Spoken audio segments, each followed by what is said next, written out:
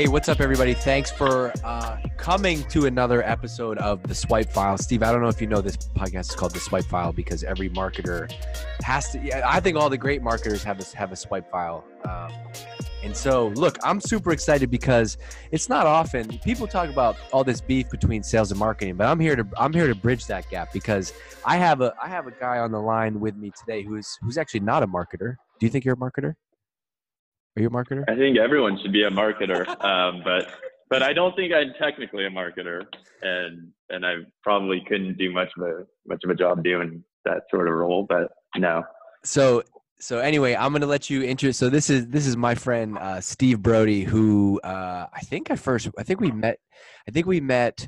Where the heck was that? We had dinner. I remember having dinner with Steve Johnson, who was at Vidyard at the time, and what conference was that? Was it Sales Loft Rainmaker maybe last year or something like that?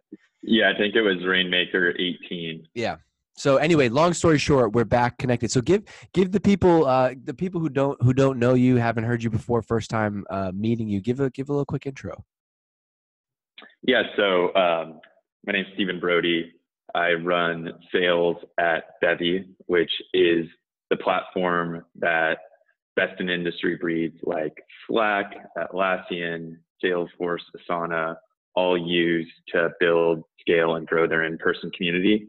Prior to working there, I worked at MuleSoft and subsequently Salesforce when we were acquired. At MuleSoft, I started with a team of 7 account development reps, and that grew to a team of 67 in the Americas inside org. And my last role at MuleSoft was running business operations. So I stood up that role and was focused on, amongst other things, sales effectiveness. And I'm super excited to be here. I've got a bit of a weird background. I actually came to sales by way of Army Special Operations. So if you hear a lot of terrible analogies or jargon, feel free to cut me off and call me out and ask what it means. I don't often catch myself, but it's been like 7 years, so I should be good. Also, I've worn Hawaiian shirts every day for longer than 400 days now, so I'm easy to spot. Okay, hold on. There's about 14 things I want to unpack with you there. Yeah. Wait. So 400 days ago, as DC and everybody else at Drift would tell you, I'm not a math guy, but that's like a little bit over a year. What happened over a year ago that made you make the switch to Hawaiian shirts? So truth be told, this all started as a passive aggressive jab at Salesforce. Someone announced that, the company announced that we were getting acquired by Salesforce. And I think, truth be told, Salesforce is an amazing organization. And frankly, I really respect their ability to drive just continued success. And frankly, I think the acquisition of MuleSoft was brilliant. And it's really paying dividends for them. But when we were acquired by Salesforce, having sort of hired against their brand in terms of talent for years, I was really sort of adamant about the fact that we needed to address the fact that culturally, I think we were very different companies. And so I talked to our CEO, who was about to put on an all hands, and said, "Hey man, you got to call out the fact that we've got different cultures." And he got on stage, and Greg Schott, to his credit, is one of the most thoughtful, well-spoken, amazing leaders I've ever had the opportunity to work with. And I say that, and I've literally worked with people who have, the Medal of Honor. So I think that's saying a lot. But it was the one time I saw him slip up, and he basically got on stage, and I think he sort of froze and said, look, like Salesforce, I probably shouldn't tell this story now that I think about it, but he's like, Salesforce and MuleSoft, we've got a very similar culture. They've got 4 core values. We've got 4 core values. And I was like, oh man, get out of here. So I went and I gave him a really hard time about it. And I'd been wearing a Hawaiian shirt to celebrate Keith Block coming in the office. And the next day I decided to go up to him and wear another Hawaiian shirt. And I was like, look, Greg, same core values. And he's like, dude, you're a jerk. And he was right, I am. But I realized a few things. First of all, I'm 6'3" white guy, and I'm probably inherently not all that approachable by virtue of that. Especially if people find out that I spent 6 years going to war every night. And I think that what I've found as I continued to sort of wear Hawaiian shirts was that it's really disarming. Like, people are a lot more likely to assume that I'm friendly and approachable, and I want them to, because I think I am and can be. And second of all, you know, it's the sort of Zuckerberg thing where I've got a very, very focused morning routine, a finite amount of time in which I've got to do it. And the last thing I want to do is be expending mental energy thinking about what I look like every day. And I'd rather look stupid than look like I'm trying. So, you know, my only issue with Hawaiian shirts is I think, like, as summer approaches, they're kind of coming back in vogue, and I don't want people to think I'm stylish by any means. So hopefully, the fact that I'm wearing Merrill shoes every day that look like you're supposed to be, you know, out rock climbing, gives people the impression that I certainly don't have style. But that's the long and short of it. If we don't talk about marketing and sales at all in this podcast, I'm good, because I wanna have a conversation with you. Okay, so that's that. So did that lead to you? Did that whole experience, like, is that why you ended up leaving Salesforce MuleSoft? Was because of that? If that was handled differently, would you still be there, or is this a product of you want to go do something anyway? No, I actually think that's a great question. Like, truth be told, I think Salesforce is a phenomenal company. I think the acquisition made a ton of sense. And frankly, like, Salesforce has done an amazing job of leaving MuleSoft as sort of an autonomous business unit. And they have to, right? Because integration at its essence, the ability to be effective in that space means you need to be able to connect anything to everything. And MuleSoft's often connecting Salesforce to other Salesforce clouds, or Salesforce to other core systems. And it's often connecting other core systems at companies that they compete with to, you know, Salesforce, or to other core systems or SaaS systems at other companies that they're competing with. So I think Salesforce has handled that integration really well. I left because, truth be told, like I said, I started with 7 people on my team in one office and grew that to 67 across 5 offices. And frankly, it was an amazing opportunity, and I got really lucky, and I was over my skis the whole time. But I just missed, you know, it's hard being in business operations where you're kind of a glorified consultant and you can't just jump on the phone and grab it, and you don't have as many opportunities to grow, coach, and develop people and really help them realize the best versions of themselves. And if I look at, like, one analog from Army Special Operations and my work in tech, I feel like I've continued to have that opportunity to be able to bring on board people I feel like have incredible potential that they might not even personally realize, and really help them understand that they are that capable, and really see the success of realizing that potential. Has your, like, I'm just interested in that's a super interesting thread that I just it's interesting to me in my head. How I just be interested in knowing, like, how has your management style been dictated by your military, you know, background? Is that I'm just curious, like, I want to know, how do you manage, how do you run one-on-ones, how do you set expectations? Like, did that stuff shape how you lead and how you manage in the workplace? Absolutely. I think it's shaped. Well, first of all, I think it dictated early on that I really needed to learn a new way to lead. And I think at the core of that is the fact that effective communication in Army Special Operations, in a highly dynamic environment in which things are literally life and death, sort of naturally dictates that you need to be short, concise, and to the point. Context is not necessary. When someone is following you into a room and you're in some terrible person's house and your job is to go right and their job is to go left, if you're in training and you go right and they go right, you're probably going to destroy them. And the reason is, if that happens overseas, if I go right in a room and the guy behind me goes right in a room, there's someone in the left corner with an AK-47, I mean, we both literally die.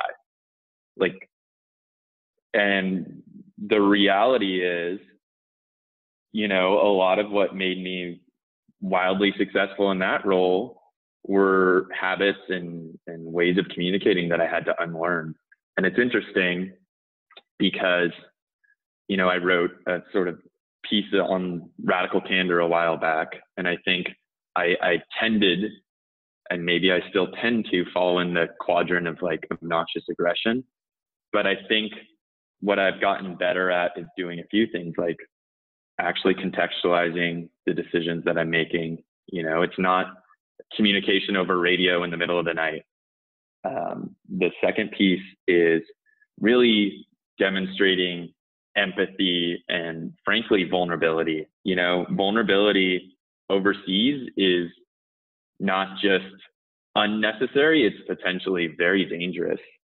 And the third piece is, really going out of my way to be more compassionate with myself. In Ranger Regiment, there's this saying that the only good excuse is no excuse. And the truth is that's very helpful when it's, the sort of circumstances dictate that you need to react rapidly to a highly dynamic, really dangerous environment.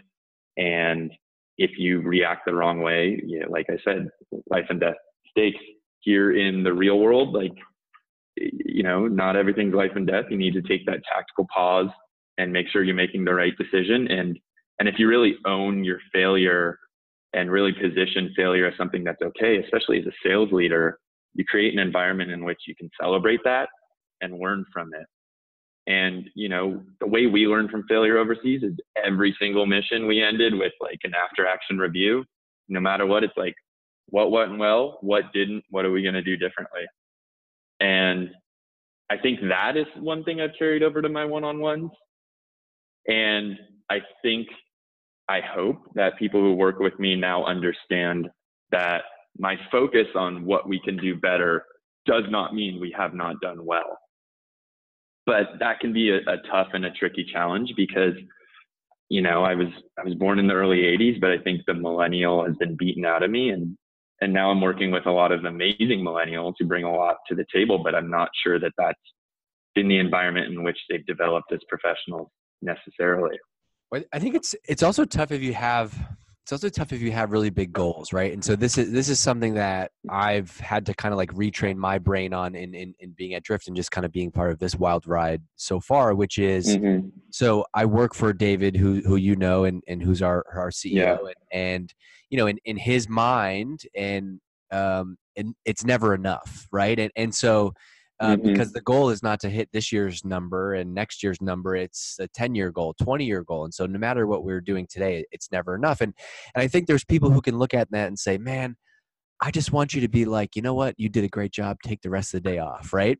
But what I've learned is there's a great quote. One of my favorite books is called 7 Strategies for Wealth and Happiness by this guy, Jim Rohn, who was Tony Robbins' original mentor. And he talks about the power of setting goals in that book. And he says basically that the power of setting goals act like magnets. You want to set big ass goals because if you set big goals, they end up pulling you towards that target, right? You say maybe your goal is working out. You can't do 100 push-ups, and so you say you can do no push-ups right now. If you say I want to do 100, if you set a goal of 100 and you miss, but you probably do 60 push-ups, right?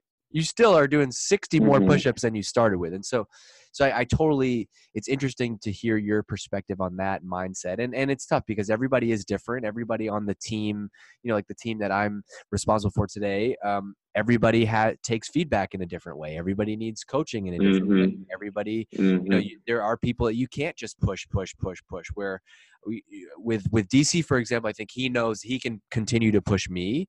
But then there's a point where I'm like, all right, I need you to relax. Right. And I think it's just different. So it's interesting to hear how that has kind of played out for you. I have one thing you mentioned earlier in that, which is you said that the whole time at MuleSoft, your team was 6 to 60 plus ish. You said you were over your 67, I think. You were over your skis the whole time, and I want you to dig into that a little bit because it's a feeling that I know a lot of people. Basically, anybody that I've ever interviewed or talked to that has been part of a very fast and growing company and successful company, right, has felt that. I know I still feel it every day. How did that play out for you? How do you overcome that? And is it, it sounds similar to like imposter syndrome, right? You're over your skis the whole time. Yeah. So first of all, I got really well acclimated to it in Ranger Regiment. You know, it's really interesting how Ranger Regiment goes and selects individuals to join the unit versus like the SEALs. SEALs is a great unit, like great people, but what's interesting about BUDS and their selection process is to an extent, like it's 6 months long. It's a real long time. It's really hard. It's very physically demanding. Like I don't want to diminish that, but they spend 6 months and part of that is, you know, making you go run, get sugar cookied in the sand and go and swim in the freezing cold water. And part of that is teaching you how to use scuba gear and do patrolling operations. And on the flip side, in Ranger Regiment, when I went through the Ranger indoctrination sort of process, which is called RIP as an acronym, literally they spent 8 weeks trying to make you quit. And then they, like, if you made it, and you might start with 360 people and 16 made it, they basically had just identified people who, when the going got like really, truly tough to the point where like no human being physically is strong enough to just continue to persist and persevere unless you can like shut off your mind and just grind it out. What that dictated is once they got to the unit, like they knew they had the people they needed who had the sort of core foundational skills to go and be successful. And they were going to teach you everything you needed to do to actually do your job proficiently and effectively. It's a lot like hiring, you know, high potential candidates for an early career sales role. And the thing for me is I got to Ranger Regiment sort of thinking like, look, I made it. I was an honor graduate in RIP. I was in the best shape of my life. I was, you know, 24 years old and arrogant, and I got my ass handed to me so hard. And I was living on a 2-cushion love seat in a barrack with, you know, a couple kids who were like 2-3 years younger than me. And it was absolutely miserable, but because I knew I didn't know anything and I brought that beginner's mindset to everything, it made me sort of uniquely capable of being successful. What was interesting was, you know, during my 3rd deployment, I basically got told, hey, you're going to sniper section. Now, sniper section in Ranger Regiments, like one of the most highly sought after units on the team. And I had a team that I was working with. I really loved my role on the line, as we called it. And I basically was like, no, I don't want to do that. And, you know, the funny thing is like the psychologist, the battalion psychologist, they like assess and select you. And part of that is like a psychological battery. And they tend to do it like before and after every deployment. Basically said like, dude, you don't have a choice. Like you just fit the profile. And I had literally, like, even being in Ranger Regiment, I had never looked down like the scope of a sniper rifle ever. And I got put into this unit, and like, call it half the kids are, you know, good old boys from Alabama who's been sitting in tree stands all day shooting deer. And I'd never really done any long rifle work ever. And, you know, a couple years in, I was like, we had like an internal sniper competition and I won it. And the reason I won it was all I was good at was understanding what fundamentally we needed to be effective at in order to be a good shot. And I just focused on that. And I didn't have to unlearn any bad habits. So being over my skis for me was like absolutely the key to my success. And I think professionally, like as a litmus test, if you're not one, like energized by the work you're doing, and by that, I mean, it doesn't matter how hard you work, you still come home and you feel like, wow, like I want to talk about this. You know, I'm not avoiding my wife because I know she's going to ask how my day was. And 2, over your skis and feeling that sense of imposter syndrome, I'd say get the hell out. And I think that really sort of largely dictates for me when I know I'm ready to move on in a role. But I think if you look at my sort of LinkedIn resume, you'll see like I tend to stick around long enough for that to actually happen. And I think it actually should take longer than you think it's going to take. And in this age of instant gratification, I think people tend to think about their careers in terms of days and weeks and months. And the reality is a career's 40 years, and months you know, in the great scheme of things are going to feel very, very negligible in terms of the amount of time you've spent really striving for mastery. But I digress. I know we were going to talk sales and marketing, and I'm excited to, and I hate talking about myself in spite of the fact that I've been doing it for the last 15 minutes. So you tell me what we should be talking about, DG. If you don't think this was intentional, then you're fooling yourself. I wanted both. I wanted both. I talk about B2B buying all day, every day. It's better to mix it up. And also, by the way, this makes it a stronger, from a storytelling perspective, this makes it more people will have listened to this point in the podcast than if we had started off right there. So, I like it. You're great. This is why I know you're an amazing marketer. I went to your LinkedIn profile because I was like, what is he talking about? He stays at places a long time. And so you're so in on the Hawaiian shirt thing that not only do you have a Hawaiian shirt on in this video, but you have an avatar on LinkedIn that is you, a nice caricature of you in a Hawaiian shirt, and then your background, the background image is it doesn't look like Tommy Bahama, it looks like a Tory Richard. There we go. So good shout out. This guy is all on. Let's talk about B2B. Let's talk about B2B buying, because I want to know. Okay, so let me tell you. I'll do a little talking. You can have some seltzer or whatever, and we'll take it. So perfect. The whole way that I've been thinking, maybe I want to get your take. This is how I pitch like what's happening out there in the world, right? Which is like, we live in a world today where nobody wants to be sold to and nobody wants to be marketed to, right? And the reason why, there's really two reasons why. Number one is options, and number two is information. Options meaning there are more choices in any industry than ever before, right? Why did you pick that Hawaiian shirt versus another? There's probably 1,000 companies that make Hawaiian shirts. Never mind the industry that we're in, which is sales and marketing tech, right? There's literally over 7,000 companies in this space. So as a result, customers have all the power, because if I don't treat you good, if I don't treat you well, you can go to Google Drift Competitor and go use them, right? The other one is information. Number two was information. Information meaning like information is now free. I can find anything out about you, about your company, about basically anything that your product and services is, without ever having to talk to anybody on your team. Like, my wife and I have two like personal examples of this in the last couple months. My wife and I woke up Saturday morning and we're like, we've had this mattress forever. This mattress sucks. Let's get a new mattress. She literally pulls out her phone. She bought a mattress within 20 minutes on her phone, and it was at our house in 2 days. Okay. 2 months prior to that, we bought a new car. The way we bought the car was like the opposite of how my parents have bought a car, which is like, you go to the dealership 15 times, you go there with no information. We did all our research online. I said, I don't want to be here all day. I don't want you to sell to me. I want to drive a car off the lot today. And here, I want to test drive this one versus that one, right? Because now there's more information. So those two things, options and information, to me at least, have changed the balance of power in B2B buying. And like but then we go to our jobs in sales and marketing and we do all the things that we hate, right? We assume that people are not also regular consumers in their personal lives. So that's like the topic that I'm super passionate about and can talk for hours about. But is that kind of in the ballpark of how you think about things?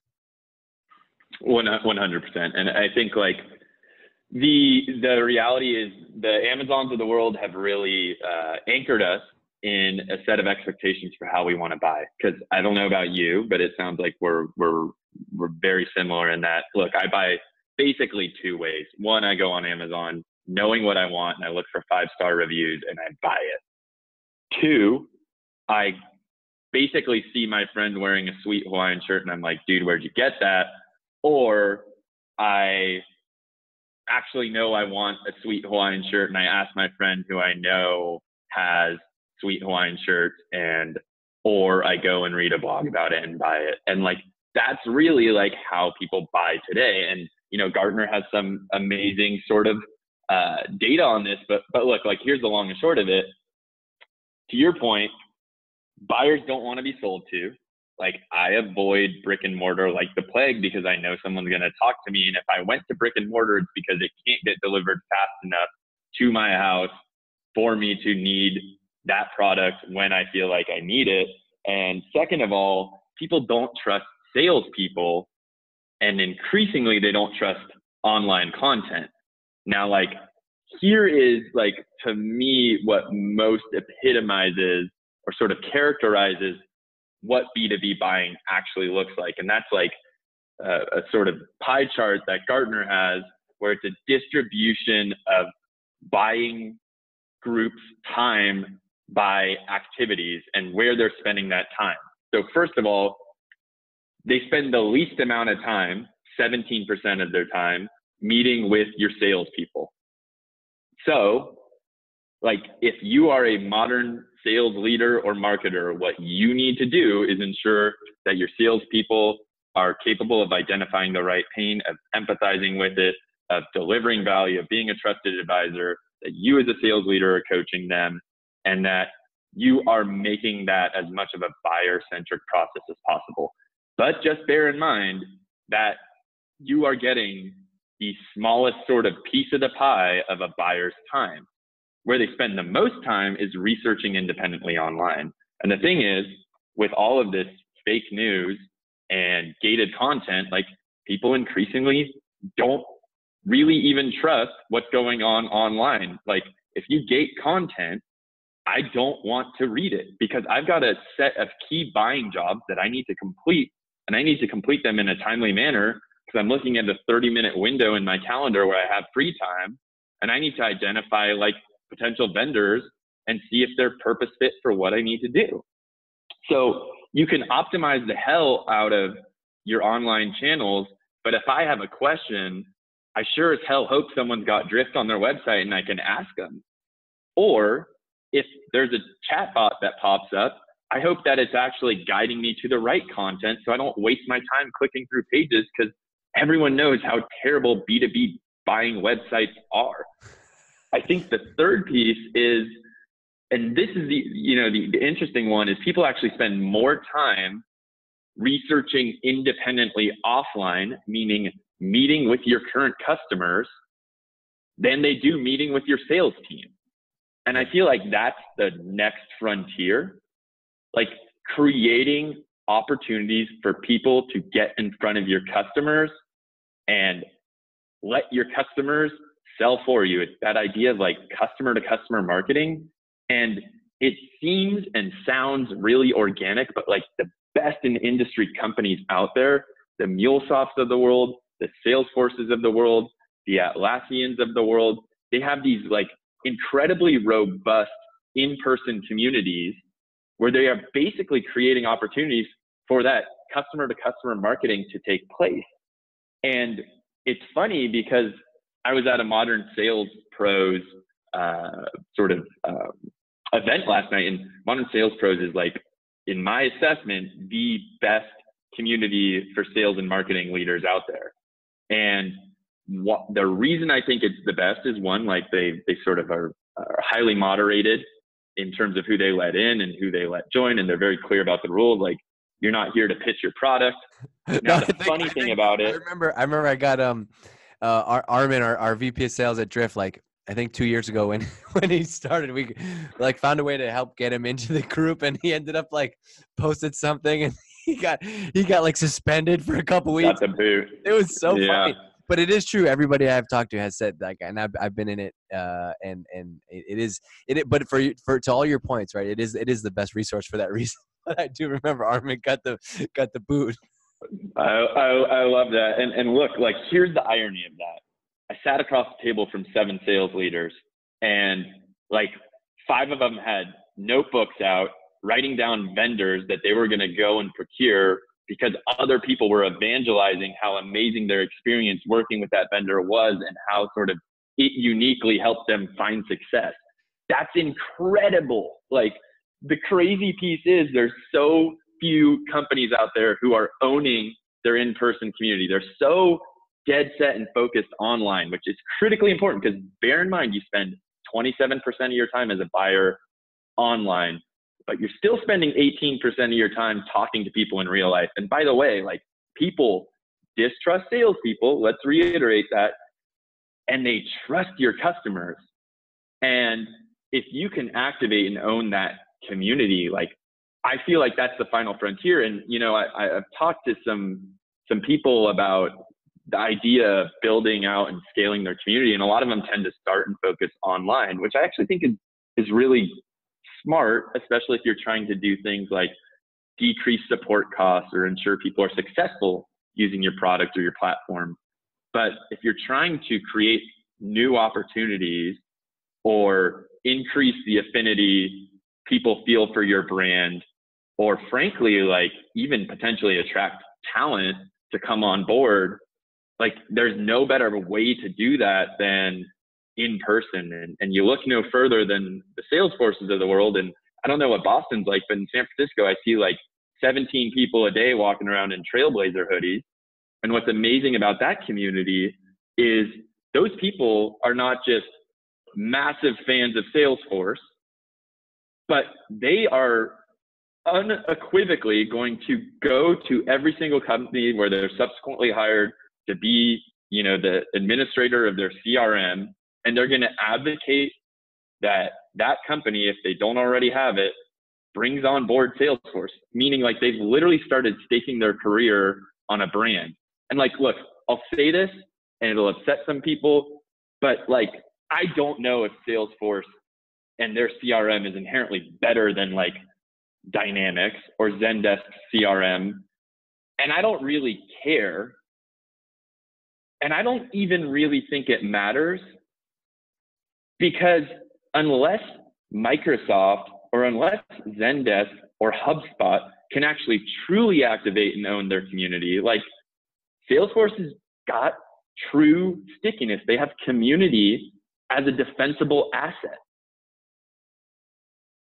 I think that is like the problem is like most people don't want to do that because it's not instantly scalable in the sense of like you got to go, you're going to go do your first community meetup, right? You're going to get like 8 people there. I think marketers want to bias for the like, what's my best chance at getting 800 people, right? The other thing I was thinking while you were saying that is I think one of the biggest skills lacking in marketing and sales today is empathy. And actually like the most selfish form of that, which is like, I always think about which ads, which headlines, what do I read? What do I actually use in my world? And then that email that I'm about to send out or that webinar that we're about to do, would I actually go to that, right? Because if the answer is no, then I'm just kind of peddling some crap that like I wouldn't go to anyway and then expect somebody else to do that. So I think that's really important. And in the lines of empathy, the most value for me that I get, honestly, is when I go to something and I get invited to a lunch. And that lunch is 10 other people who are just like me in the same job at a different company.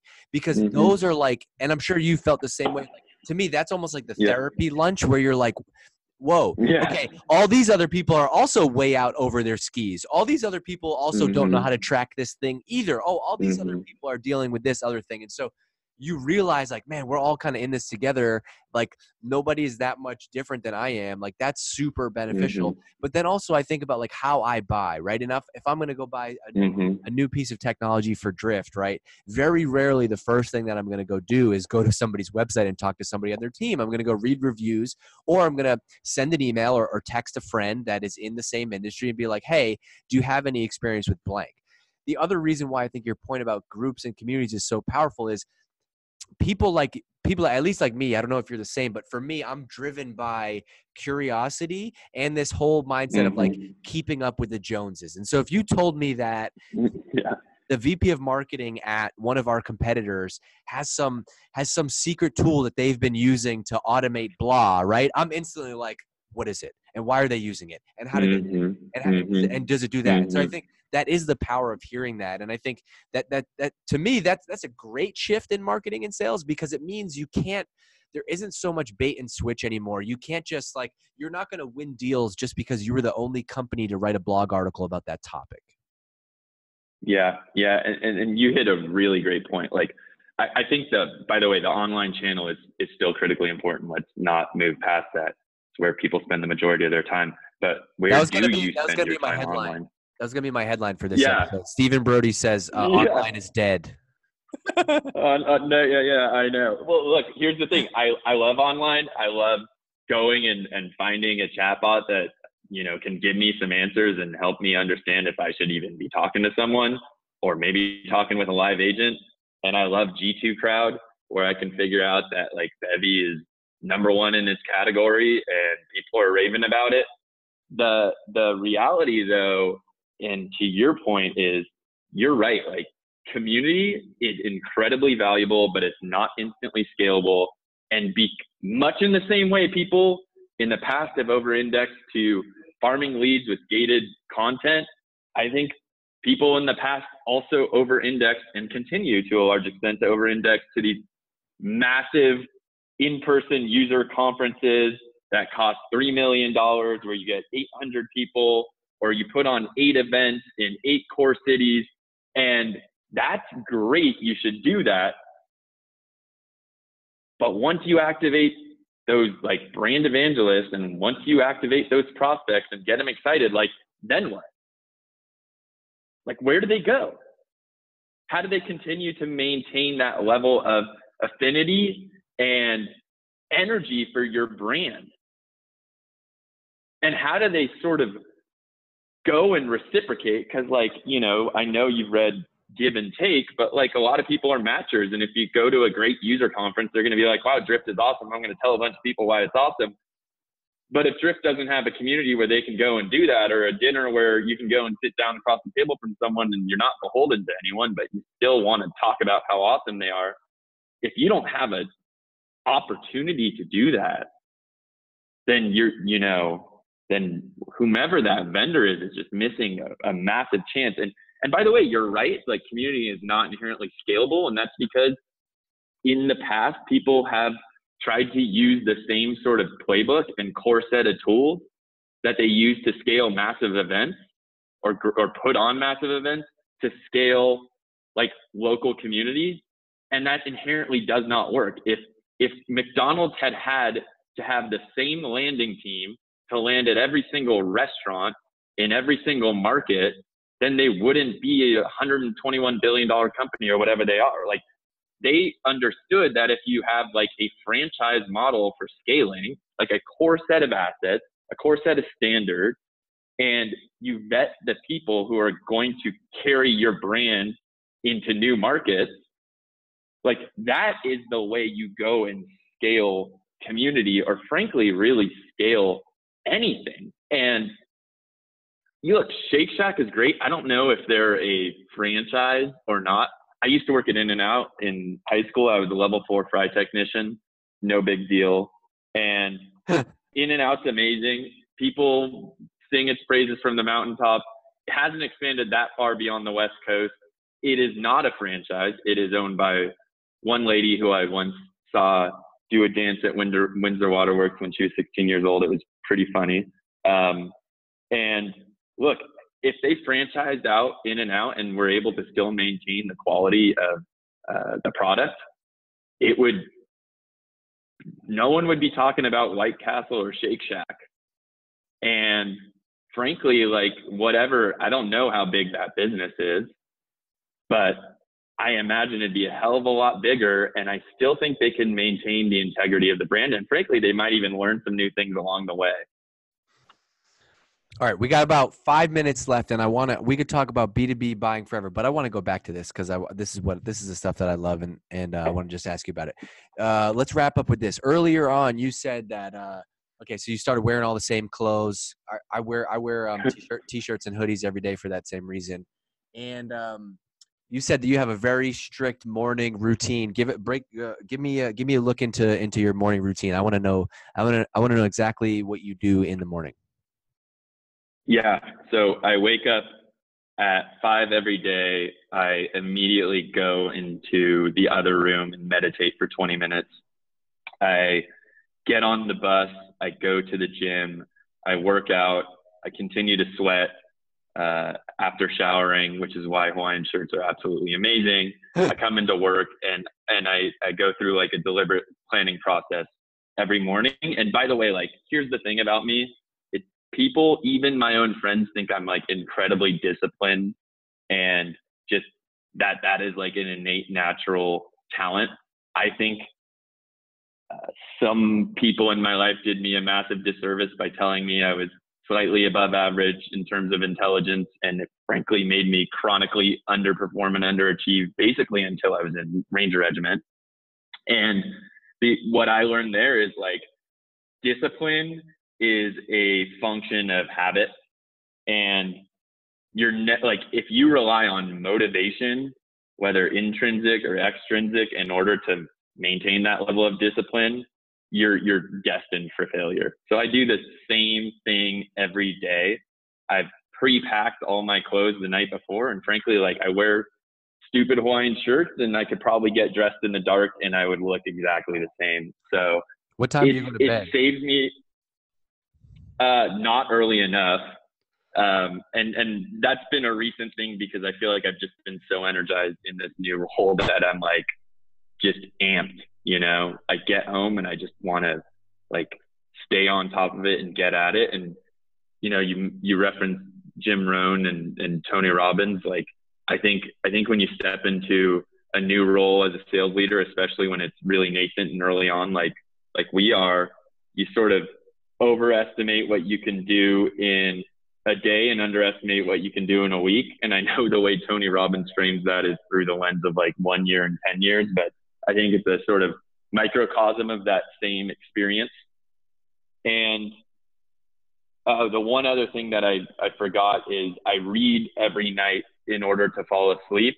And when I'm on the bus, because I get bus sick, I use Audible to pick up where I was on Kindle. Cool. Because I can't really look at my phone, and it helps me get through things faster. I loved what you said on a past podcast about like, look, you're not trying to sort of be able to re-articulate a book for a, you know, college exam. You need to be able to take and extract out one key lesson. I like to highlight stuff because it helps me sort of resurface it. And I have a sort of system where I index everything I highlight, actually automatically. So maybe David and I can geek out over that sometime, because I know you and he are huge readers. You highlight from the Kindle, and then that automatically gets exported somewhere, and then you can go search for it later. Totally. So when someone brings up a book, sometimes I don't even remember if I read it or not. Like, I know that sounds stupid, but I've been hitting the head a lot. I'm terrible with names.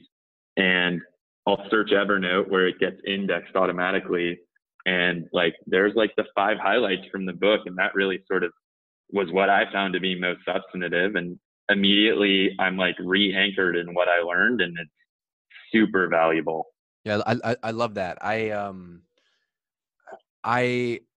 I find that like the more that the thing for me, like the reason why I have fallen in love with reading now is because I feel like I'm on this streak of like an endless amount of creativity and ideas. And I've realized that the only reason that's true is just because of reading. That it's like this amazing hack to like just come up with ideas for any scenario or situation. So that's been really cool.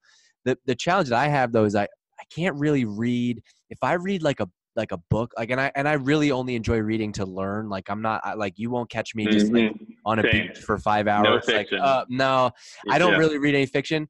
So the problem is though, like I can't really read like a tactical business book before bed, because then my mind is just like, oh, we should go do that. We should, and then I got to go and like go write it down and do that. So my like at night I'll read either like a book that's not about marketing or like a biography. So that way it's like I don't really need to highlight or take notes. And then I try to be disciplined and like get 20 minutes of like learning. And I never really read that much in school.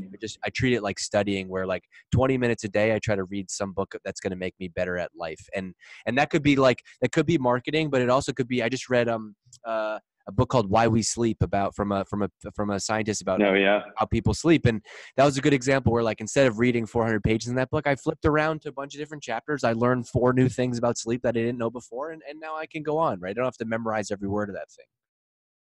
Totally. I mean, you and I are a lot alike, and I think you sort of hit the nail on the head. I'm guilty of reading like the tactical business stuff at night, because I'm often coming home and saying like, man, I have no idea what the hell I'm doing. And again, I think the thing about reading that I love is the ability to get like not an inch deep, but a mile deep on one like specific topic, even if ultimately you only extract out 3 nuggets. Again, I feel imposter syndrome in conversations. And if I hear something I don't understand and I can't speak authoritatively to, I'm not going to speak at all. And I'm going to go and try and read as much as I can about it and hope that the next time that conversation comes around, I can actually add value. And if not, then hopefully I'll shut up and just talk about Hawaiian shirts or something. I love it. Well, this was amazing. I would love to keep talking to you for hours, and we'll probably do a couple. We'll have to do a follow up at some point. But hey, thanks for coming on the show. Just real quick, give a little. Even though you're a sales guy, we'll let you do a little plug. Where can people go and find you if they listen to this and they like the episode, they want to hit you up? Where can they find you? Yeah, I think the best place to find me is on LinkedIn or Twitter. My Twitter is @Steven Broudy, which, by the way, Ellis Island really botched that. So it's spelled B as in Bravo, R as in Romeo, O as in Oscar, U as in uniform, D as in Delta, Y as in Yankee. And if you can't tell, telemarketers love me. Or support agents, I guess. Awesome. Well, Steven, thanks for doing it. I will hopefully see you soon. And I'm going to take these off because they're making my ears sweat, and we'll see you around. Thanks, DG. Really appreciate the opportunity to be a part of such a great podcast. See you, man. Of course, man. You're awesome. I'll see you later.